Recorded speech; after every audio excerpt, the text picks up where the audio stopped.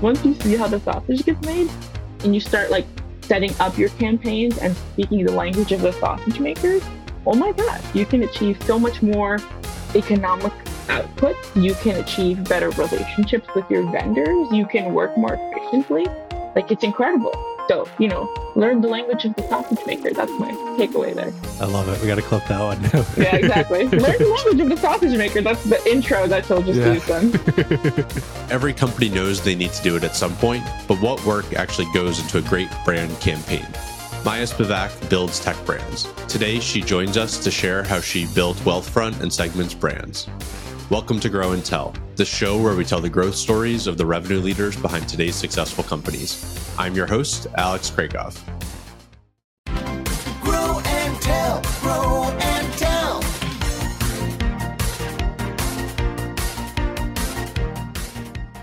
Maya Spivak is a marketing leader based in the Bay Area. She most recently led marketing for developer brands Mux and Gretel before going off on her own as an independent consultant. For today's episode, I wanted to talk to Maya about the brand campaign she led at Wealthfront and Segment. At Wealthfront, she led several major product launches, including a successful TV ad campaign with over 30 spots. Then in 6 years at Segment, a customer data platform, she ran a memorable billboard campaign, launched a user conference, and helped build the branding foundations that led to a $3 billion acquisition by Twilio. Today, she shared what went into executing those campaigns and how companies should think about brand building. I hope you enjoy.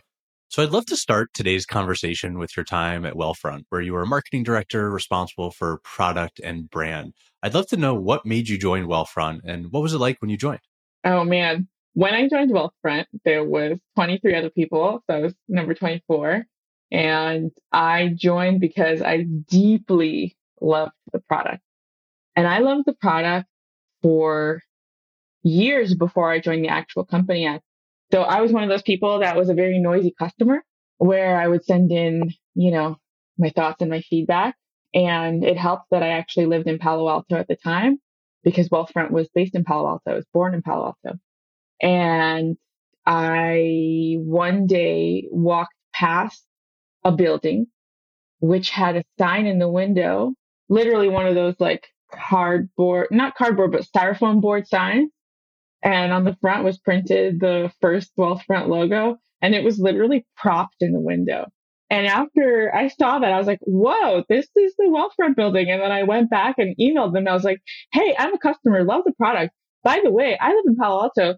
Did you know that if you have customers that maybe live in Palo Alto, which probably you have a good handful because we're all tech people, and they walk past this location and they see this like styrofoam board in the window, they might not think the brand is like super legit and it's like safe to park your money there and invest in an automated fashion. Like maybe that thought might cross their mind. That's when we connected based on that, light and good intentioned feedback. And they were like probably a little bit offended. But in general, that made the connection between me, like a very enthusiastic customer, and them, very enthusiastic founders.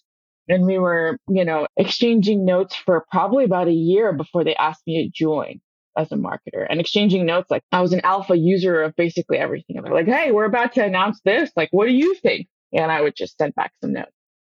Very cool. And I know one of the founders of Wealthfront was Andy Ratcliffe, right? Yes. Who I guess was a benchmark partner and had a big career before Wealthfront and came up with the idea of so it sounds like you were trading notes with him directly. And was he the one who would hire you, or is it someone else? And I'm curious, when you did join, what was your first kind of goals as a marketing director?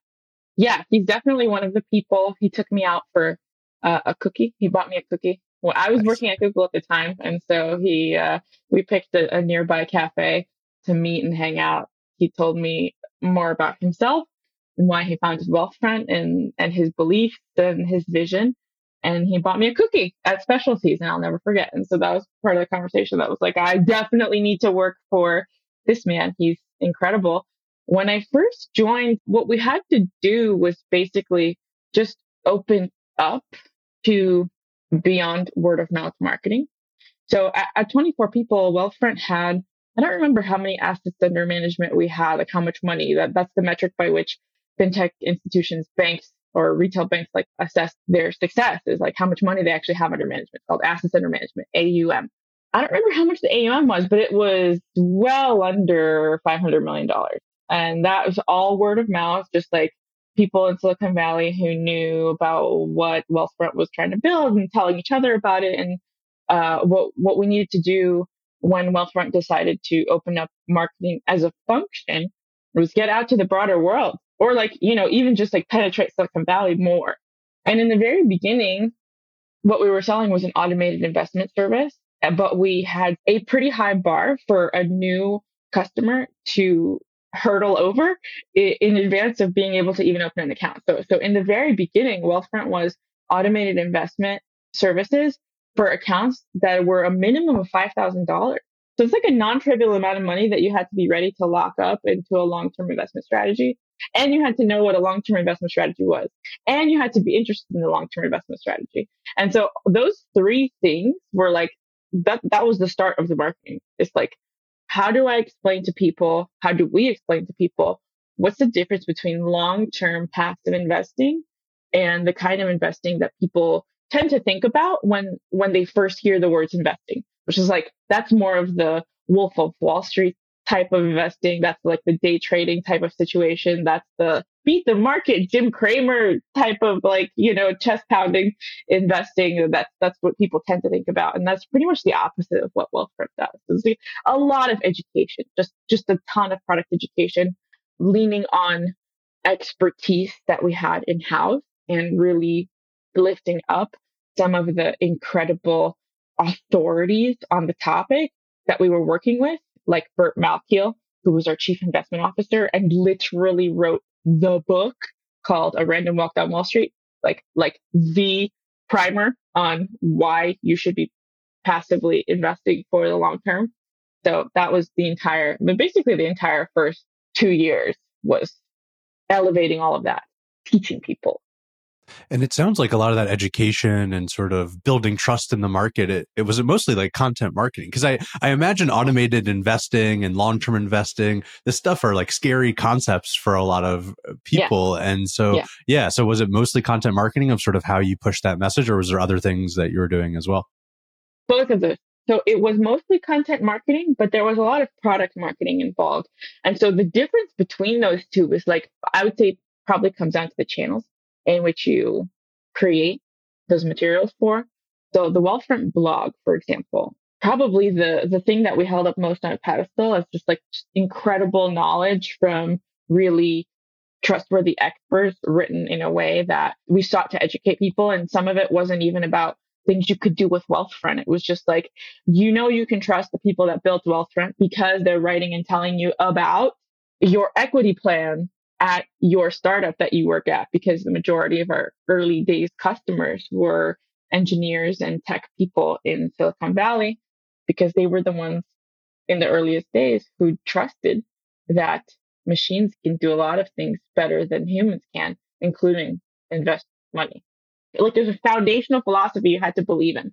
And so the Wealthfront blog was our content marketing engine, even though we weren't just writing about investing in there. We were kind of writing off of the themes of investing, like investing in yourself, investing in your career.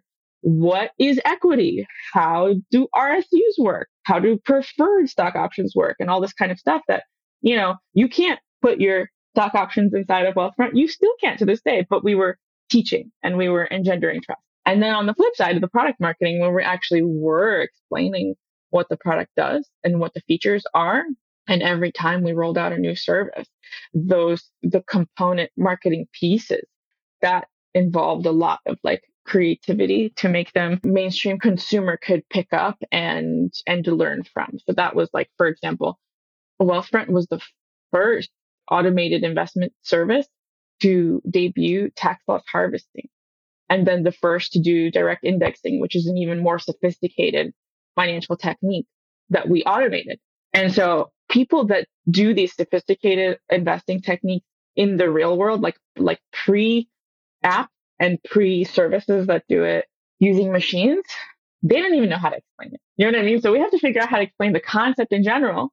We have to figure out how to explain the concept in general as it is practiced by machines and the software and the algorithms. And then we have to like kind of do it in a way that engenders trust, because this was pre-AI. This was pre like it's okay to let the machine do your work for you. And actually, that guy, that wolf on Wall Street, who your parents know or your uncle or aunt has the hookup for, like, you don't need that guy. What you need is like a trustworthy automated solution like Wealthfront. So there's a lot of like a product marketing, which I would really kind of distinctly put in its own corner away from the blog and the content marketing that we were doing. Let's go a level deeper on the product launches, because you mentioned a few that you had launched at Wealthfront, like the index investing, and I think you also did like the first mobile app for iOS and some others. Like, were any of those product launches super memorable? And can you like take us behind the scenes of an actual product launch? Because like there's a lot of like understanding. Okay, I know you didn't work on Wall Street before this. Like, what is this thing that they're actually building, turning that into marketing messaging, making all the collateral? Like, what did that actually look like at Wealthfront? Yeah. It was really fun. So, for example, for the launch of tax loss harvesting, this was the first time that we had to. Well, we decided to do a video, and we decided to do an animation, so an animated cartoon. So this was approaching 8 years ago, and the cartoon, the animation, in order to translate a complicated financial technique into an animated, very, very short film, like an explainer video, you have to first understand the concept so well that you then translate it to the designers and the animators who are making your video, right? And you have to think up the analogy. Like, what is the analogy for tax loss harvesting? It's like you have to do something to make it visual, because you can't just write tax loss harvesting in like fancy fonts and put some colors on there and that's your explainer. No, that doesn't explain anything, right? You have to. So we figured out this analogy where you are planting seeds and they grow, but certain of your trees don't grow. In fact, they stay rooted. And you can rip them out. You rip your losses out. You harvest those losses. And so it's just this whole complicated but gettable analogy. Like, way more artistic and interesting, and like definitely intellectual exercise. And you get to see that whole thing come to life, right? Like, as a marketer, you are first yourself. Like you mentioned, I didn't come from investment banking. I didn't study it. I had finance 101 in college, and that's where I kind of really started to like it on a personal level, to like it enough to want to do it for myself and study it a little bit more personally. And that's why I became a customer of Wealthfront when I first read about it. But I didn't have the education required, right? So you have to go so deep that you get it. And then you have to turn around and teach other people, because they have to get it in order to illustrate your concept. And then you get all the way to this finished explainer video and people watch it and it makes sense. And the best thing about the video, like when you tell stories with video and when you use those videos to explain concepts, the way that you know that it works in the world of marketing, right? In the world of tech marketing, or maybe I don't want to like overgeneralize and say that this like always works and that's how you know. But for me, in my career so far, I take it as a huge success when on launch day, the video that you created gets embedded in the assets created by other people. The journalist is writing up the story about you, your company, your launch, the thing that you debuted that day, and they willfully chose to embed your assets in their work. You know you did a good job, because they are very journalists are allergic to anything that seems like it sells too hard. They don't want to inject any more advertising into their, difficult to read websites as they already are. But if they choose to embed your assets, it's like win, win, win, win, win. Everybody wins. And then years later, I'm still Googling these articles so that I can kind of show my prior work as it is held up and endorsed by other people. So this happened at Wealthfront for tax loss harvesting in at least one financial trade press blog that like covers all the fintech happenings. And then it happened at Segment when we launched a product called Sources. And the TechCrunch article that came out on the day of the launch, on the day of Sources launch, had my video in it. And, it's like very gratifying when that's how you know that it's received well. I've been on the other side of that, of like trying to put together the press packet and have all my little GIFs and images and stuff. And then it's like, nope, they just go with some stock image. And you're like, what? Like, come on, I made this nice thing for you. But I totally get their perspective too. Yeah, no, that's a great task that I've never thought of before. Yeah. And I've tried and failed many a time. Yeah. You never know. It's not, you can't ask. That's one thing you can't do. Right? It's like, you can't ask the journalist to include your assets. You can only just try to be like, and we made these other things and like, feel free to use them if they're, and try to like incept the idea of using the assets that you've already created. How did you get the press in the first place? Did you have a deliberate strategy to go reach out to journalists and things like that? Or do you think it was just buzzy enough that you were able to kind of ride the zeitgeist and they were excited to write about it? We had a deliberate strategy. Well, I mean, I'm sure Wealthfront, you can always say that it's buzzy and it was interesting and it was frontier, like, they called us robo-advisors. And at the time when I was at Wealthfront, Andy Ratcliffe really didn't like the term robo-advisors at all. Because again, this was like pre-generative AI, pre-robo anything being a good thing. It's like too much RoboCop and not enough like ChatGPT, which is 10 years away. But we had a really incredible PR leader, Kate Walk. You could interview her next and find out all of her secrets because she stayed at Wealthfront, like a true believer for close to 10 years now. She's like incredible, been with it since the very beginning and still there, like just making it shine. Very cool. And while you were at Wealthfront, I think you ran a big direct response TV commercial campaign. I'd love to spend some time talking about it because it was really interesting as I was reading a little bit about it. And so I'd love to start with the beginning. Like, why did you decide to run a big TV commercial campaign? And like, what was the strategy and sort of your thinking going into it? Yeah, well, we decided to run TV ads partly because it was time. It was like we perceived it to be time within our, growth trajectory to really try to break out into the mainstream. So one thing that we were doing really well is appealing to people who had an easier time picking up the idea that software does things better than humans can, and you should automate your investing. And those people happen to primarily be in Silicon Valley and then in New York, of course. And usually they were engineers, software people, tech people, product people. They were just like software adjacent. And so it was not unusual to them to think this way. And it was not unusual to them to seek out software solutions to, the everyday kind of questions that they were asking themselves about their own investing and their own finances and their own money, right? It's early fintech. Robinhood was maybe just on the being born side, and certainly not. This was pre like AMC theaters, crazy. Everybody's using Robinhood to invest in meme stocks like that. None of that was happening, right? This is like, can you trust a computer to do any of this? Like we just barely had passed over the like peak online banking. Can I get an online bank? So we needed to go mainstream beyond the people who were already comfortable with it. We wanted to pick up regular consumers. And like, what do regular consumers do? At the time, they were just beginning to cord cut. Sure. But plenty of them were still watching TV with commercials, And so we picked up, it wasn't enough for us to do one commercial because one commercial, it was just too risky. You can't just, you don't know what a mainstream consumer is going to respond to. And you can commit to a brand idea like one campaign, but it's expensive to do that. And it's expensive to go all in.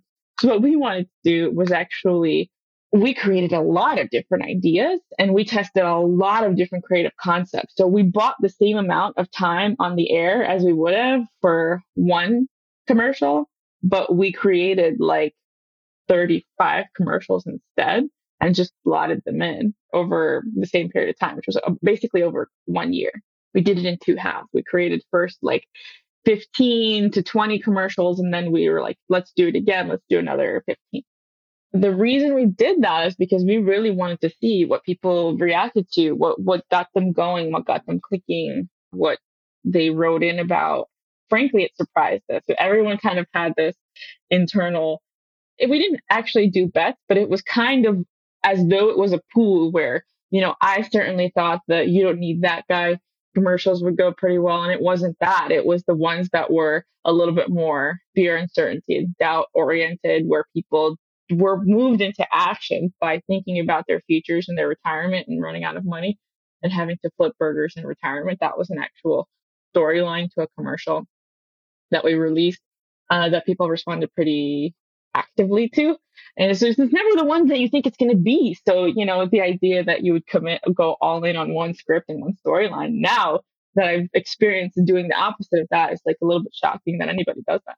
And how did you, it must have been just a ton of work to create like 35 different commercial spots. Were they did you just test the messaging in each commercial, or are there unique actors and setups and scenes? Like, how drastic was the test? Yeah. Yes. Good question. We had to do it in as scrappy a way as possible. So one way we did that was we worked really closely with this one production company in LA that I had sourced. And they were incredible in that they were really willing to be catering of their work style to this like scrappy approach. So what we did was we booked one location across 4 days. Over those 4 days, we would do one scene, like basically one setup per day, which meant that we kind of started our script making within certain constraints that would enable us to book a set like that. So for example, on day one, we would record a set that was like inside of a house, inside of a kitchen. And in the kitchen, we had 2 different scripts, 2 different scenes, 2 different setups, but with the same actors. So basically now you have 2 different commercials recorded in a day on one set. On the next day, you could record in the backyard because you would be set up in the backyard and you had a whole different script and you had the same actors. They were wearing different clothes, but they had a different scenario that they were running through. And now they're doing a thing in the backyard. You're still on the same set. So you've extended your stay one day. And then the next setup that you record is on the couch in the living room. It's a whole different scenario that they're running through, why they need to do automated investing. But now they're sitting on the couch and there's 2 dudes talking to each other. These were hipster series, which actually did do pretty well. In the afternoon, they're doing the yoga scene, which is in a different room in the house. They're both doing yoga and they're talking about Wealthfront. It was ridiculous and it was fun and it was funny. But you can see how basically that kind of all aligns into this economies of scale where you envision the scenarios within the constraints of the cost of the set and the production.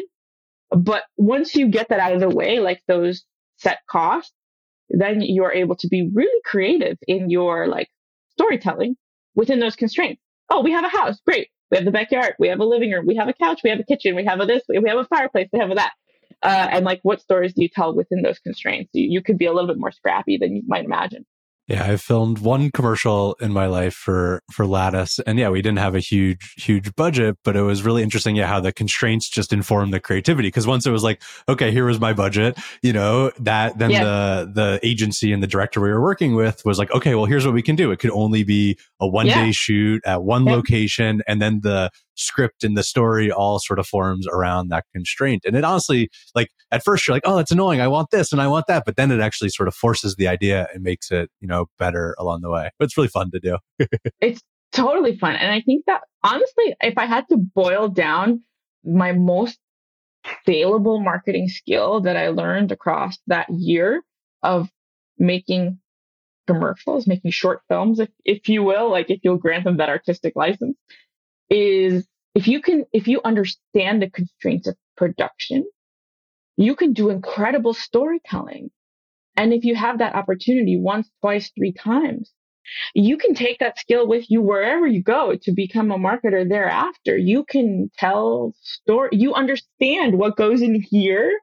And suddenly, the people that you hire, the production crews, the contractors, the freelancers, they're oh my God, are you speaking my language? Because it's so frequently you're not speaking the same language. You, as a creative person, as a marketer who hasn't done any production, you have visions, right? But they're based on things that you've seen on the other side of the screen. You've never seen how it gets made, how the sausage gets made. Once you see how the sausage gets made and you start setting up your campaigns and speaking the language of the sausage makers, oh my gosh, you can achieve so much more economic output, you can achieve better relationships with your vendors, you can work more efficiently. Like, it's incredible. So, learn the language of the sausage maker. That's my takeaway there. I love it. We got to clip that one. Yeah, exactly. Learn the language of the sausage maker. That's the intro that you'll just use then. And then you mentioned this in the beginning as you were talking about the campaign, but like, how did you actually measure the success? Like, did you have unique URLs in commercials, or was it more just like a qualitative feedback you heard? Like, how did you think about which, figuring out which variation worked? Yeah, we actually tried to be as like programmatic as possible, in that we hired this one agency that specialized commercial awareness, or not commercial, but like literally TV spot awareness and measurement.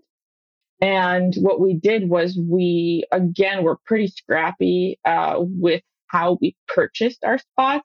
I don't remember the terminology anymore. There's some very like inside baseball terminology. Maybe it's not really a thing anymore as everyone has cut the cord.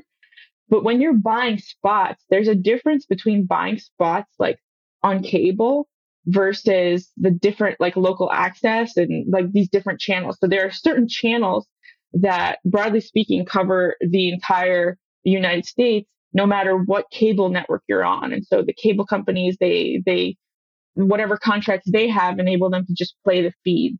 And then there's some that are broken down by geography and region. So like regional buying you can do where for example, that your spot is going to be on Bravo and on ESPN and on exclamation point or whatever during these very specific time slots in these very specific regions. So I'm playing like Midwestern on Bravo at 4 p.m. Central Time, and I just know that that's when my spot's going live. That's when I'm going to watch app download traffic, and that's when I'm going to watch traffic to the site in rolling 8-minute increments, right? So it's like the math there was really specific. It was like, okay, for this 8 minutes, this was the traffic coming from Chicago or the Midwest area. And then the next 8 minutes, and then the next 8 minutes, and the next 8 minutes, the commercial happened in the following 8 minutes. Like, oh my God, spikes, actual real spikes. And you can start to measure that. You're not going to have 100% accuracy, right? Because that's not how people think or do stuff. But certain commercials just move people more than others. And you would actually see spikes, from mostly mobile, right? Because if they're sitting there watching TV, most likely the traffic is going to be coming from a phone. If they're very curious and they were moved into action right thereafter. So that's how we would measure it. Yeah, makes sense. It reminds me of something I tried to do at Lattice too, whereas we put billboards in different cities and then would watch sort of, the uplift in traffic from, we put a billboard. Yeah, exactly. Yeah. But it wasn't the 8-minute rolling increments would have been really fun and exciting. That sounds awesome. Yeah. Yeah. All right, let's switch gears a little bit. Like, so after Wealthfront, you joined Segment. I'd love to know, like, why'd you join Segment and kind of what was it like when you joined? Yeah. So the reason I joined Segment is because I was looking to get back into B2B marketing. And I think B2B marketing and B2C marketing are pretty different animals and different specialties that you end up really flexing. And the reason I wanted to get back into B2B is because I had been having a really interesting adventure with B2C, selling consumers like sophisticated investment services, basically.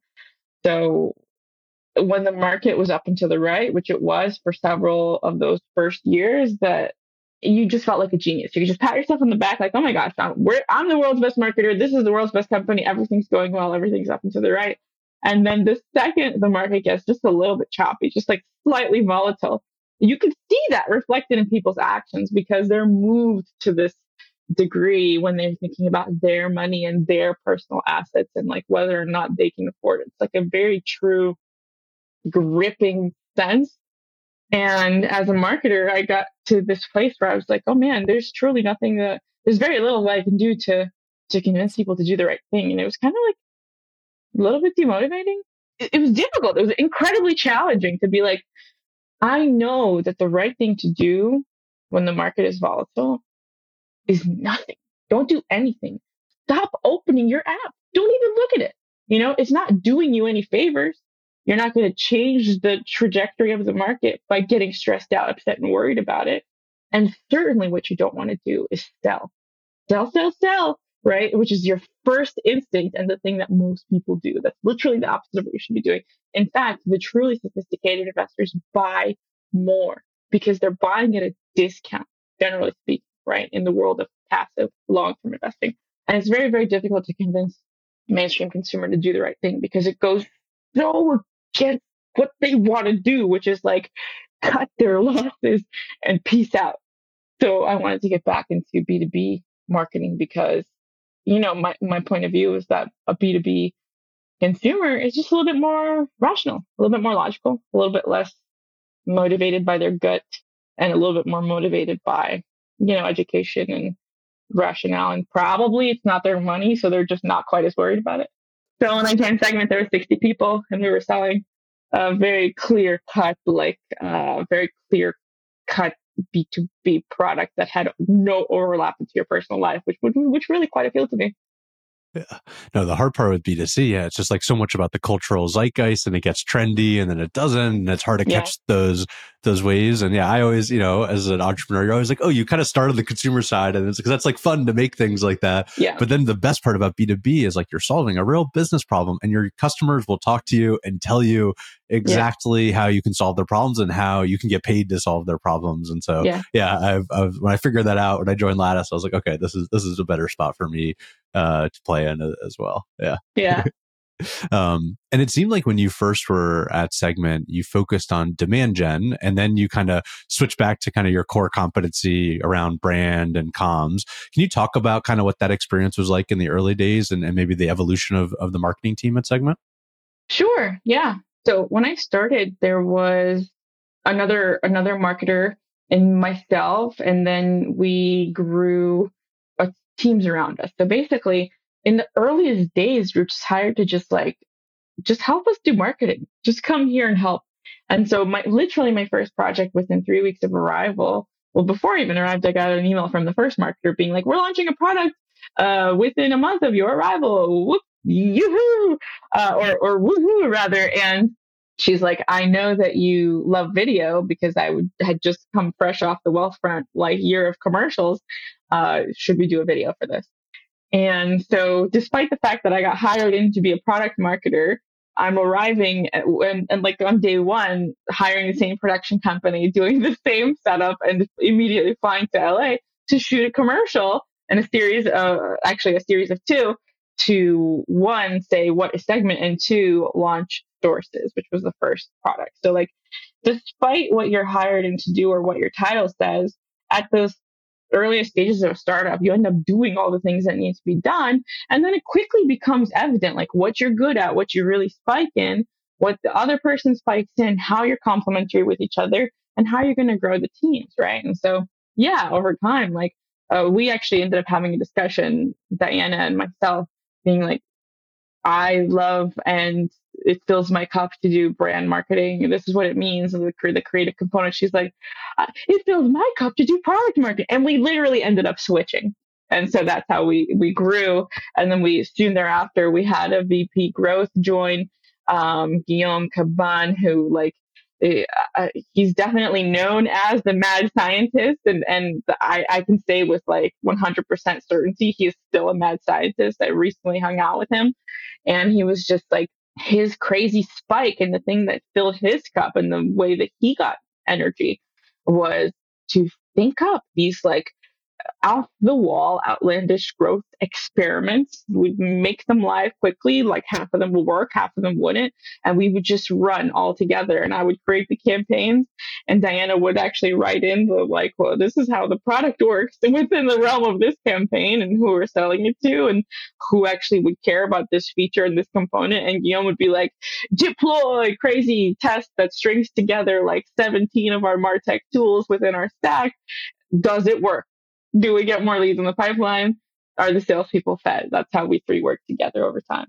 I love it. There's such a good lesson in there around, I don't know, one, focusing on exactly what you want to focus on, and also just being flexible in the early days of a startup. So many things are changing, so many things are moving, and you just got to kind of shift to where you personally both can add the most value and where you're having the most fun. And I'd love to go deeper on brand building because I think it's a really hard activity for people to grok and understand. It's such a nebulous activity. And so how did you think about building the brand at Segment? And like, what does that work actually look like? Are you, creating a bunch of internal positioning documents and then going to run and make commercials? Like, what is that? Can you kind of take us behind the scenes of that? Yeah.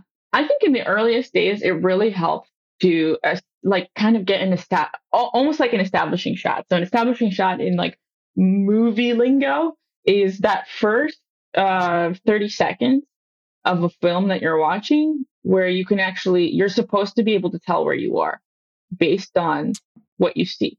Right. So the establishing shot of Manhattan is like classics, like looking down, you see Central Park, you see the tall buildings. Establishing shot of San Francisco is usually, but not always, the Golden Gate Bridge, despite like whatever part of the Bay Area the film is actually shot in. First thing you see is the Golden Gate Bridge. You're like, oh, I'm in the Bay Area. So if you could have an establishing shot for your brand at the very beginning, that really helps. There's some understanding of what, if I showed you this, you'd be like, yeah. This feels right. This feels right. And what I mean by that is I think it took those first set of videos. First of all, you pick a script and you do it with your founders. Like you pitch them a series of ideas. They only like a few. And then you narrow down to what feels right when we talk about Segment, what feels right when we think about, you're going to see this on a screen. It's going to be the first representation of a story that we're telling that is like an analog to real life that makes sense to you. And the styling of it is specific. And the words that we use, that's setting a tone. And we have to be completely in alignment that we love this, that we're proud of this. And if you get that right, you can actually you can just basically see the line that comes out and all of the branching paths that the marketing campaigns of the future take, but you can trace them all back to that like establishing shot. For example, at Segment, our first video was, what is Segment? And if you search that, it's still live. My girl with the red hair, she's an engineer. Her name is Cassie. We named her. She's the actor in the video. And she is sitting inside of a really rad helmet making company. And I use the word rad specifically because she says, I work at a rad helmet making, I make rad helmets. We make rad helmets. Like customer can design their own helmets. And like the whole thing was fun and interesting and quirky. We made a whole bunch of, the production company made these like ridiculously cool helmets that were just like, a motorcycle hipster's, dream, which are the spikes and the hair and the polka dots and whatever. And we built all of that so that we can put them all in the establishing shot for the video. She says the word rad a couple times. We explain what Segment does. She's still a software engineer. She's still in her element. She's still taking time to explain somewhat realistically, but the concept of what Segment is. But we've set the establishing shot. The reason the video is still live 6 years later, 7 years later, is because it turned out to be evergreen. You don't always go into like brand building with the idea that your work's going to be evergreen. But if it works, it works. It's like this magical moment where all the stars have aligned. And so I think if you can get an establishing shot that you're very proud of, like within the company, all of the most important stakeholders, the founders, the people who are building it from the ground up, they feel proud of that work. You're just going to see it. It's just going to you're going to keep building off of that, as opposed to they're not proud of it. So you actually see it changing quite often, which means there's no consistency, which means there's very little recall, right? And that's when you're not doing a great job building that brand. And so you have this establishing shot that sort of sets the tone for the brand, but then, the product and everything evolves, right? The market's evolving, your competition's evolving, you're adding a bunch of new products into the suite. Like, how did you think about sort of evolving Segment's brand over time? And, maybe what did it look like, 5-6 years later? Yeah. Well, to some extent, it really becomes higher and higher production value. And to some extent, you also just expand the places where you are building a brand. So where, the style of our video production didn't really change. What we did do is add in a whole bunch of different channels over 5.5 years that I was there, where we were establishing our brand, right? So in the beginning, it was just with some videos. And then we put on a user conference. And the first year, and it had its own brand. It was called Synapse. In the first year, there was 400 people. The second year, there was 800 people. The third year, there was like closer to 2,000 people. and you are building the Synapse brand in parallel with Segment, then you do billboards, you do out of home. Even your billboards change in style. And then maybe the culmination is like a 3-dimensional, like physical board with props on it that's in the Bay Area. If anybody listening is in the Bay Area, off the 80 East going towards Bay Bridge, it's still up. It's a great And billboard. so I I know think that you one well. expand. Yeah. Yes, thank you. But it makes me really proud every time I drive past it. Let's talk about the user conference, then we'll go back to billboards in a second. Like, Sure. So yeah, Synapse, you talked a little about like the evolution in terms of numbers, but like, yeah, why did you even create a user conference in this first place? I mean, I know when I try to do this at Laz, it's so expensive and a lot of work, right? And so, it's a lot of work. Like, why did you do it? And can you talk about, bringing it to life? It is a lot of work, and you really like as a startup have to think really hard about when you're ready for it, because basically I do think that once you debut a user conference, you can't go back. Like, you're not going to stop doing it, and you shouldn't stop doing it, because that sends a whole different message. It didn't work. We failed at this. We don't have enough users for user conference. We can't justify this. Like, you don't want to do that. You don't want to be that startup. So like, if you're committing to a program basically for life, you have to make sure you're ready. So why do you do it? Because all of the best tech companies have one, because you have a community of users out in the world somewhere in the wild, and bring them together where they're all in the same place at the same time, learning about your product, because they're actually kind of excited to be there and learn about what you're debuting. There is no better gratification for a software company than actually seeing it, right? Like, you spend every single day building stuff for people. You're delighted when they use it. You're delighted when they buy it. But there's nothing that feels better than you get them all in the same auditorium, and they're rip roaring ready to hear you say like what you're about to announce as a product. And people clap, applaud, and whoop and cheer. And you didn't pay them to do it. Like, it's a rush like you've never experienced before. On the business side, you're looking at retention. You are looking at contract expansion, because typically, you're trying to align your conference around, you're launching something big and new. You want to launch something big and new every year if you can. And every time you do, you do it on the hopes that it will make your product more sticky, or, you're going to charge more for it. So it will make your company more money.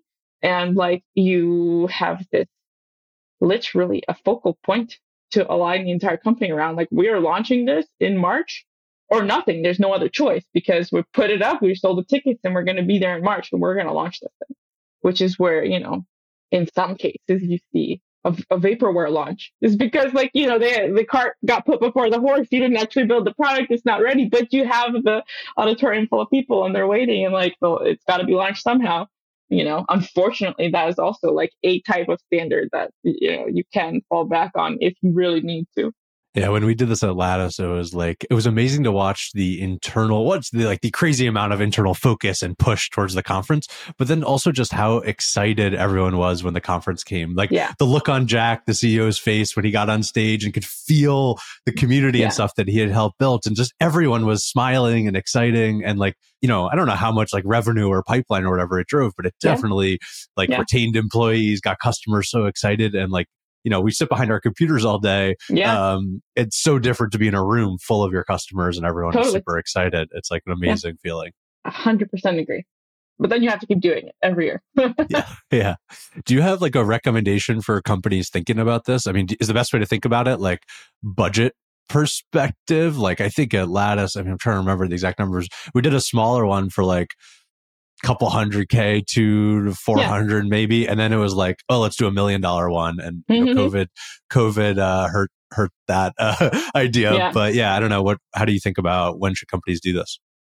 As far as when, I actually think that it's okay to start small. Like, you don't have to wait until you have thousands of users or thousands of customers. It's really about when you want to start punching above your weight class, but you're ready to commit. You are dedicated to the idea of forming and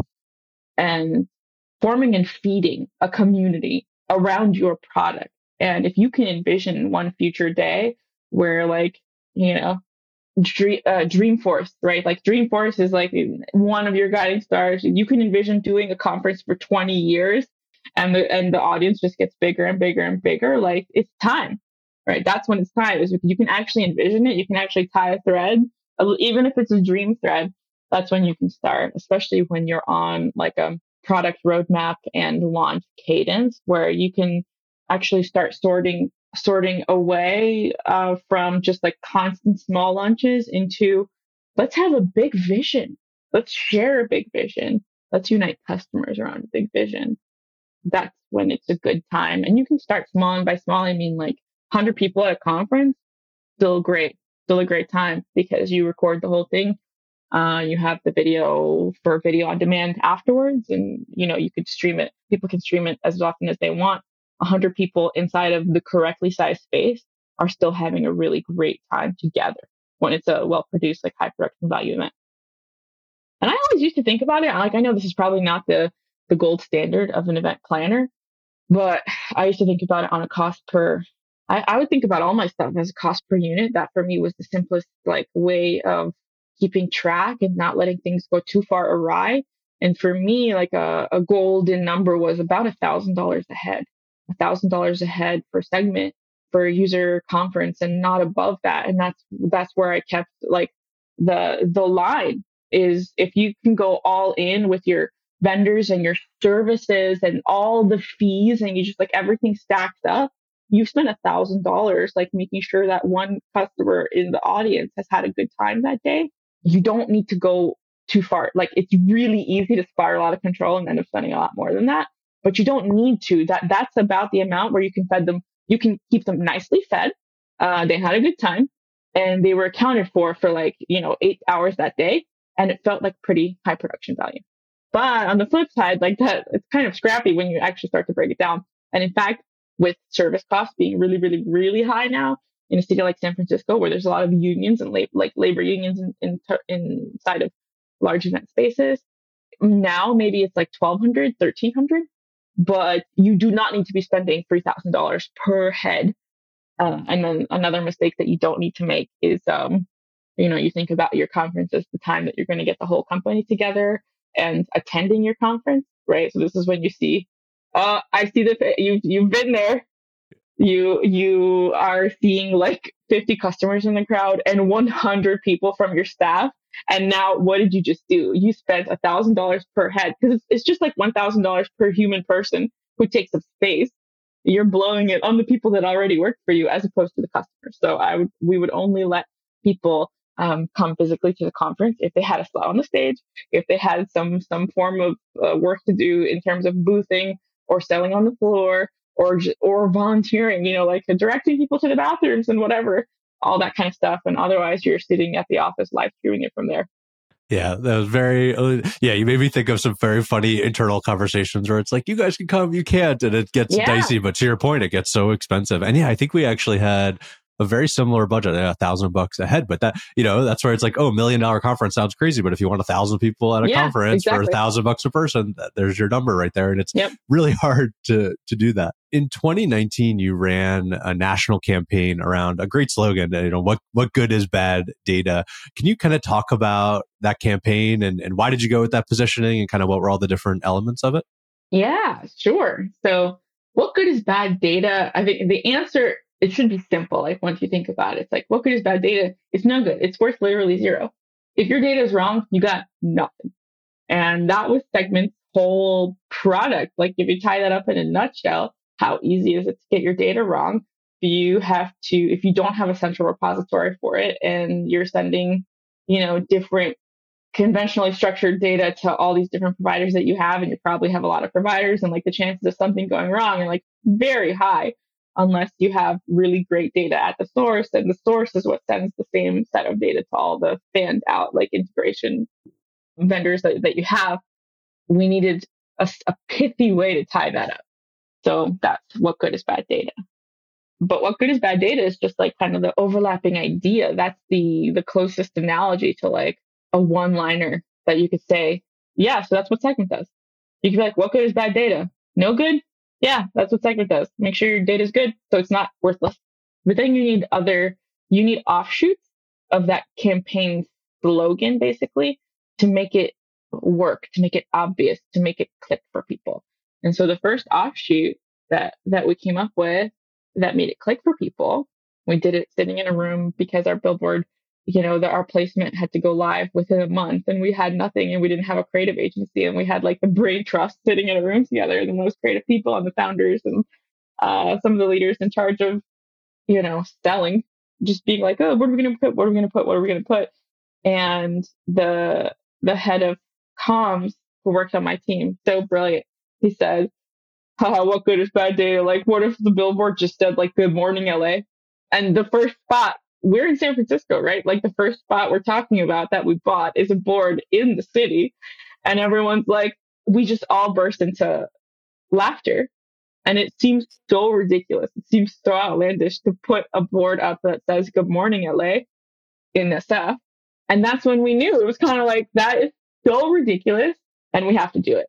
But it wouldn't have worked unless our establishing shot, right, that we had from the beginning was like, it's okay to be quirky. It's like we're going to lean into the quirk. We're not going to be weird about it, but it's always going to be slightly quirky. And so that was okay with everybody in the room because it had been a part of our culture for years. And we launched with it and it kind of went viral. And because we put Good Morning LA all over San Francisco. And then in LA, we had Good Morning SF in a whole bunch of places in LA. First of all, the people that immediately got it, you knew who they were. They were data people, they were tech people, and the kind of feedback that we got on Twitter and, anecdotally and just people sharing it and writing us emails about it was like, ha ha ha, you made me laugh on my bus ride this morning. And then we got this other class of feedback, which was actually like a gift. It was a gift in disguise, which was people ragging on us because they thought we made a mistake. Like they thought we spent hundreds of thousands of dollars making a mistake as rudimentary as putting the wrong billboard in the wrong city. And they're like, I think you guys made a mistake here. Or did you mean to put this there? And there was just so many people who shared about that, like out into social media, just anxious to be like, oh, I found a mistake out in the wild. That was like an unexpected source of virality. So that campaign worked really, really well in two different ways. I still remember that campaign. I remember driving around SF and seeing it, and that billboard, it makes you go, aha, and it just stands out. It is so memorable and funny. I mean, and that's the secret to good billboard advertising. Like you can't just have like your vanilla messaging out there. It's like Segment is a data platform. It's like, no, like you need something that gets people to like laugh a little or just while they're driving their cars, distract them and stuff. Yeah. And so you do your best. it was awesome. You do the best you can. Like there's no formula. It's just like every so often you get so lucky. You work with creative people and everyone laughs and you're like, well, we're running it. Like we'll do it live. Like we're going to try it, Yeah. And, stroke of luck.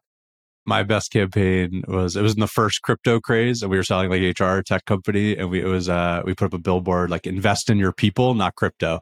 I like it. And got a ton of angry crypto people yelling at us and stuff. But then, it was like, a good message that we wanted to send, and it stood out, and it was funny. Yeah. Coinbase, our customer, wasn't too happy, but it was good. That's funny. Well, I bet you had both types of people. You had the angry crypto people being like, what the hell? And then you had people on the flip side of the crypto bros, like very anti-crypto bro, being like, thank you. Yes, exactly. You know what I mean? Like you actually have these opposites. Maybe there's something there, which is you look for a way that you can speak to two groups of people and you wouldn't mind speaking to two groups of people.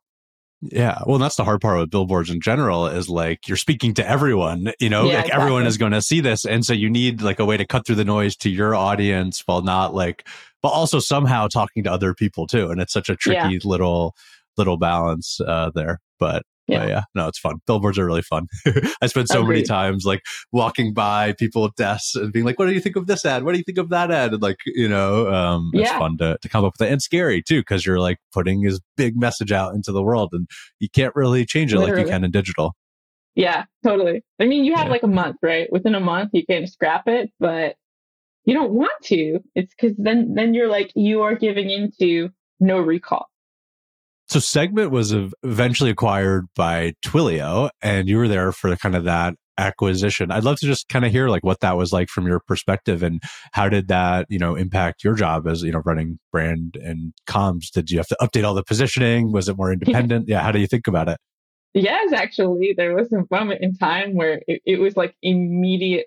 You are immediately thrown into the fire of like, you have to integrate the messaging as fast as possible because you're being absorbed into a publicly traded company. And so there's a lot of things about the way that publicly traded companies are like regulated and the way their communications are received and the way their communications are put out into the world that you can't just be, basically you're not messing around anymore because they're regulated and they're your mom now. And so you have to like, do stuff that mom says.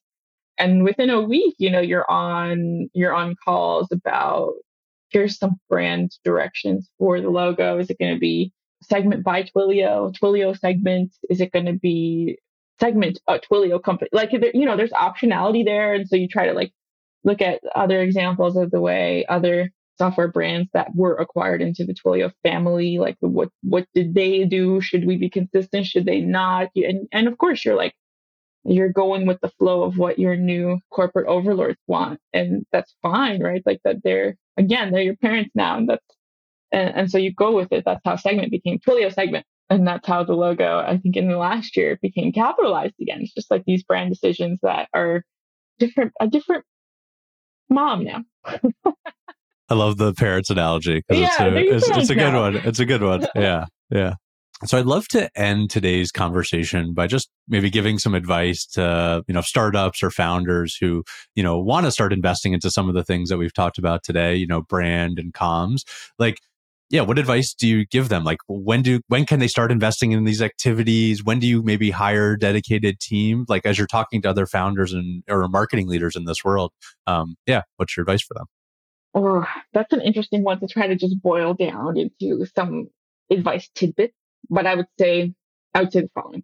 I think creativity is the thing that you are looking for when you are trying to build and nurture your own brand. And the best thing to do is look around inside of your company and understand and find where the creativity is. Because believe it or not, like the type of creativity that I'm talking about, it's not everybody's skill set. That's literally the reason agencies exist. Like creative agencies, Mad Men, the Don Drapers of the world. It's a skill set that is unique to certain people, and they gravitate towards it. The creatives of the world are like, I must work in this way. You could turn around and say they don't have plenty of other skills that you probably do as a founder or a technical person or whatever. The way that I am creative and the way that I spike in the work that I do, I have matching dips on the opposite side where, man, being analytical about something or like filling out a spreadsheet, that's the kind of stuff that will scramble my brain and like it'll start oozing out from my ears. So these opposites recognize that it's a skill set and then find the people in your company that have this. They are not always distinctly working on marketing, and that's okay. Pull them into a room for a few sessions on, building the creative component parts of your brand and be like, how do you talk about it when you talk about it to your friends and your family and your partners and your significant others and your creative people in your life and your side hustle gang? How do you talk about it? What's the latest kind of campaigns that you have seen out in the world that you thought were cool? Get the download from the people that are closest to your company that are actually creative. If there's literally 0 people, you can start looking like outside of that. You can bring in the creatives, the agencies. They exist for you. But don't discount that you actually might have very creative people internally that maybe aren't specifically like classified as marketers, but they are the people that will come up with like, wouldn't it be cool if we did this thing at this competitor event that like we put up a billboard that said this? And you're like, oh my God, that's the coolest idea that I've heard in a long time. I know you're not a marketer, but I trust that you're creative and you love this brand, you love this company, you love this product. Let's do the thing. Like that's where I would start. Look internally. If you don't got it, go outside. Okay. Find those people that you bring into your fold and then start there. Love it. Well, thank you so much for a wonderful conversation, Maya. If people want to reach out to you and learn more, I know you're maybe doing some consulting these days to help other startups and founders. Where can people find you? Yes, I think the easiest way is find me on LinkedIn. I am Maya Spivak, and find me on LinkedIn. Shoot me a note, connect with me, and we will. I'm always happy to connect. Plus, I'm in San Francisco, so like any chance to meet IRL after these 3 years of being a shut-in, I take those chances. So yeah, hit me up. LinkedIn is probably the easiest way. Awesome. Thank you so much. That's a wrap on another episode of Grow and Tell. If you enjoyed the show, subscribe to us on YouTube or your favorite podcast platform, or find every episode at growandtellshow.com. I'm your host, Alex Krakov. Thank you for listening.